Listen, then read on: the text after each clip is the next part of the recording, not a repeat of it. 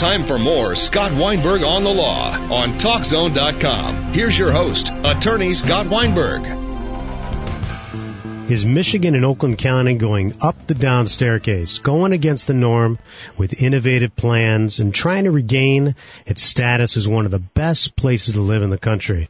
Well, today we're lucky enough to be joined by L. Brooks Patterson. Brooks Patterson is beginning his fifth four-year term as Oakland County Executive, one of America's most affluent and progressive counties. Mr. Patterson presides over a nearly $820 million budget for a workforce of 4,000 full and part-time employees. He's the former Oakland County prosecutor and former candidate for Michigan governor. Brooks, welcome to the show. Thank you. It's nice to be with you. Brooks, one of the things that's obviously on everybody's mind is the economy. Now, I know you've spoken in the past about top 10 emerging business sectors for our new economy in Michigan. Tell us what you mean by that. How can we rejuvenate after this auto nightmare? Yeah, I think that program we kicked off back in 2003, frankly, gave us a head start on the competition.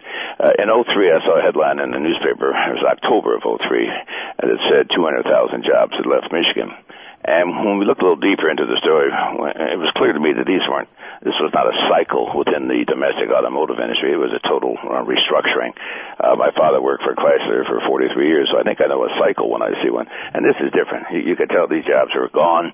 The industry was beginning to implode. And if you fast forward, we've lost now, instead of 200,000 jobs, almost 1 million jobs in Michigan over the last decade. So that's unbelievable. Almost 1 million jobs. Yeah, I know. And that's what's causing, of course, all the pain. That's why Michigan has led the nation 45 straight months in unemployment and so forth. Well, what I asked my staff to do was do a deep dive and research project and look ahead 20, 30 years and try to divine what might be the sectors for future economic growth that would be high-paying, high-quality, and sustainable. I wanted them to be around, these jobs, in 20, 30, 40 years.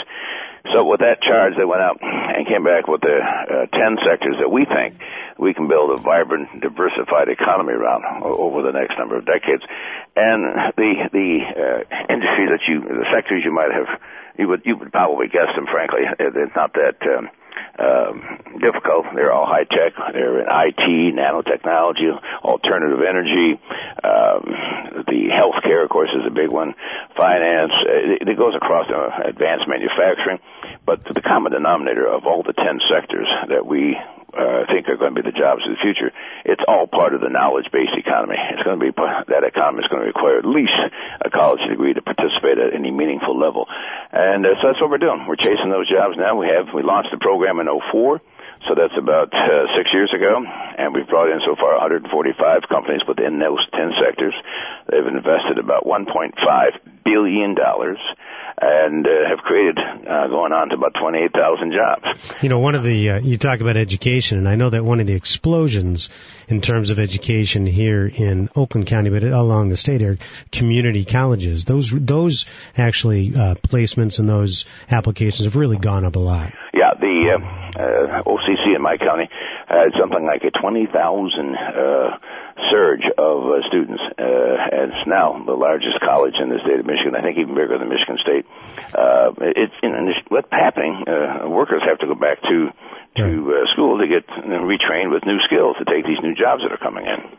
What, in terms of dealing with different counties, and I know there's always been tension dealing between, obviously, Wayne County and Oakland County. Is that relationship getting better? Are you working well with Mayor Bing? Well, Bing and I are good friends, and he, in fact, we had a panel this morning where we, engaged in, I think, some good give and take about the region, and I think he's a decent guy, a very decent guy to work with, I think, partner up with. So going forward, I think you're going to see a lot of cooperation in the region between city and suburb.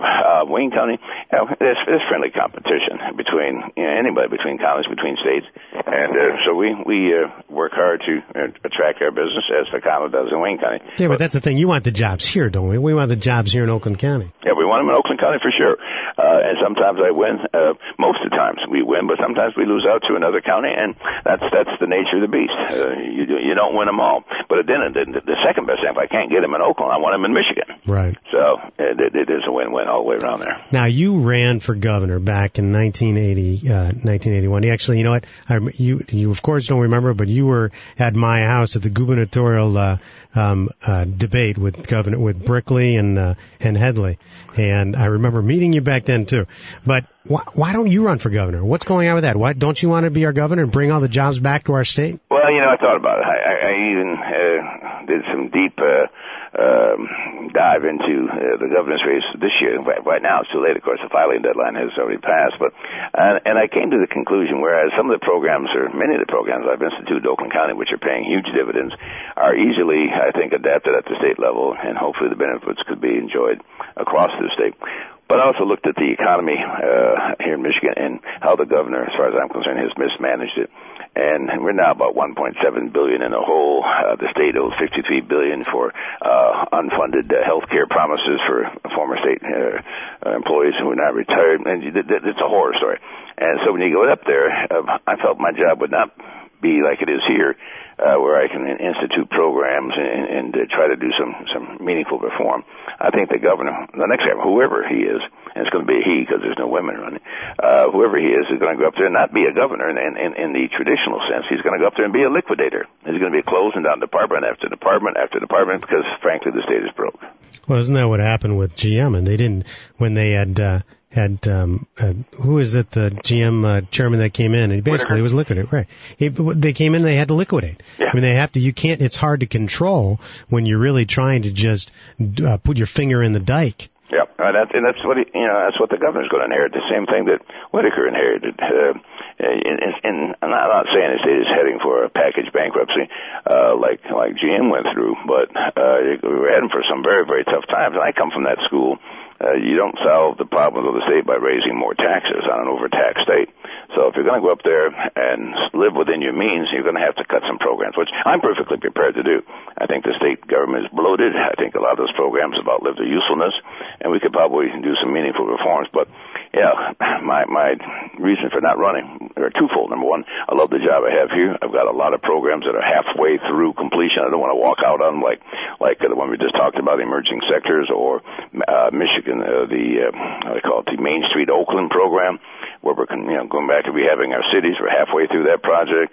We got Medical Main Street, trying to take advantage of the investment of the medical profession. Oakland County got 93,000 people working in that field, so we got a whole program to advance that. I got so many things going here. I just didn't want to abandon it. And number two, I looked up at Lansing and said, the state is in such a sad state of repair that the next governor is basically going to be, like I said, a liquidator and maybe a caretaker. Take a one-term governor, the next governor. Well, if the guy goes up there and does what he has to do, make the cuts, force the state employees into realistic benefit packages, move into the defined contribution away from defined benefits, and get a handle on the expenses that are driving the state further and further into the red. I've heard a guy like Bouchard, who I'm supporting, so if I make all those tough decisions, I'll probably be a one-term governor. I don't think so. I think the public's going to say, that's what we've been waiting for all these years. Right. And we're going to return you to Lansing so you can finish the job. I really disagree with Mike on that one. One of the things and I have kids here too, and I've got a daughter up at Michigan State, and and I want this next generation to stay around here. I mean, I know that you've got kids.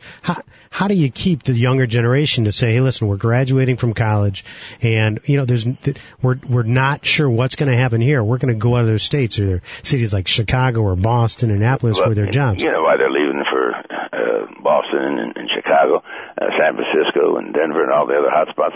They're leaving because, frankly, they can get a job there. We can keep a lot of our talented kids here, graduating from state or from OU or from Michigan, where if there was an opportunity to employ them here, they don't want to move away from their childhood friends and their parents and siblings. They could find an opportunity here. I think they would stay. Now, some, of course, are going to have the wanderlust and take off. That's fine. But we're opening up a new medical school in Oakland County next August. and we're starting to take applications this June for the Oakland University William Beaumont School of Medicine. And, well, we're going to reverse the brain drain.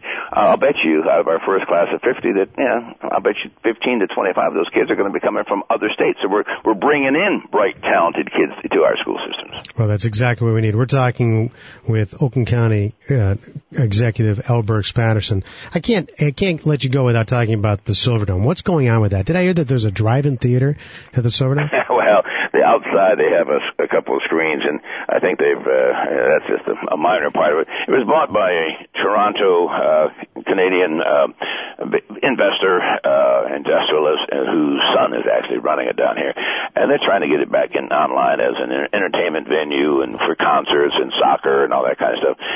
And they're moving in that direction slowly, albeit, but they are moving. And so they stole it. I mean that in a friendly way. So cheap. What did they buy it for? It was so cheap. There's 127 acres, and the Silverdome that seats 80,000 people, and they bought the whole shooting match for $583,000. I mean, that's unbelievable. It sounds like a it's a steal. And so if they do nothing with it and just let it sit there and pay the taxes, of course, because now it's in their private hands and it's back on the tax rolls. 4 or 5 years from now, maybe 3, 4 years from now, when the economy is fully returned and market value of property is starting to accelerate, and then they could triple, quadruple, 10 times their investment. It's unbelievable the kind of steals you can make. I wanted to ask you, do you ever miss being a prosecutor and having that kind of a situation here in Oakland County, keeping our crime down? Well, I did that for 19 years, and I thought I was good at it. In fact, I know I was good at it, and I'd done everything I wanted to do. I mean, I tried literally every kind of case there was, argued from the United States Supreme Court and so forth, had all the opportunities I could ever expect as a prosecutor. And I didn't want to burn out on the job, and so I stepped aside when I was on top of my game, went into private practice for 4 years, and then when this office opened up and Dan Murphy retired, I came back. I can't believe it's been 18 years, but it's been every day is exciting. We got a lot of challenges. I got a great staff in place to help me manage what's going on in Oakland County. I mean, what's going on in Oakland County, of course, is not immune from the challenges of the state economy. I mean, we lost just last year 60,000 jobs. And the reason we lost so many jobs in one county is because GM was my largest employer. Chrysler was headquartered here. Lear is headquartered here. Delphi is headquartered here. You see the problem. We have a lot of eggs in one basket. How do you replace that? I mean, that's unbelievable. Well, this is that whole program. This is called emerging sectors. Right. We're going out getting sectors outside of automotive. Automotive is not one of our 10 sectors. We love what we have, and we're delighted they're here, but we're chasing other sectors aggressively, and we're doing that, frankly, all around the world. We got 900 foreign-owned corporations in Oakland County, employing about 125,000. And just this afternoon at 2 o'clock, before we did this interview, I was over at groundbreaking for a 240,000 square foot building, which would be the national headquarters for U.S. Verathane, which is a manufacturer, but it's the high level of manufacturing, and it's really one of our 10 sectors, and it's called advanced manufacturing. And so that U.S. Verathane falls right into our long-term strategy called emerging sectors. And how do we attract that? Do we offer tax incentives to be able to come here? What do we do? We did everything we could. Yes, the state was involved, and they have a mega grant, and they tried to make available whatever incentives they could. We have training dollars down here at the county level. We put that in. The local community, I'm sure, which would be Auburn Hills, made some concessions on their property tax, and so we had to match. But our competitor in this particular case with U.S. Verathane was enough, was Tennessee. So we had to make sure we matched whatever Tennessee was put on the table. We would have lost it. So what we got was 700 jobs, 300 new jobs over the next 5 years, 240,000 square foot national headquarters. It fits right into our strategy. Well, we need to do more of that. So do more of that. We appreciate that. All right, I'll be out there. I'd be remiss if I didn't mention also the Brooksy Way half marathon and 5K race, which attracted more than 4,000 participants back in 2008. And I know it's in honor of your son. It's taking place again this October. Yeah, my son was killed in February of 2007, so we had already we're going to have a half marathon and a 5K, and so the committee, out of respect for me and my son, named the race after Brooks. So it's called the Brooksy Way, and people want to check it out. It's called brooksyway.org, or is it .com? I think it's Brooksyway, brooksyway.com. It's a beautiful half marathon, 13.1 mile trek through North Oakland County, down on some of our trails, running by the creek. Really is one of the prettier half marathons, I think, according to the runners who report back. So we're going to do it again this October the 3rd, and we hope to have over 5,000 runners on this third race. Well, I encourage everybody to go to. I want to thank my guest, L. Brooks Patterson, Oakland County Executive, for joining us today. And Brooks, I hope we can have you on in the near future and have you on hopefully before October again. Oh, I'd like to do that again. Look forward to it. Take care. Okay, you too. Jobs, jobs, jobs. That is just what we are in need of in Michigan. And there's nothing more important than when we have an economy that is struggling to always be able to bring you the, at least not just candidates, but people that are really involved with trying to help out our local cities, our communities, our counties like L. Brooks, but also the state.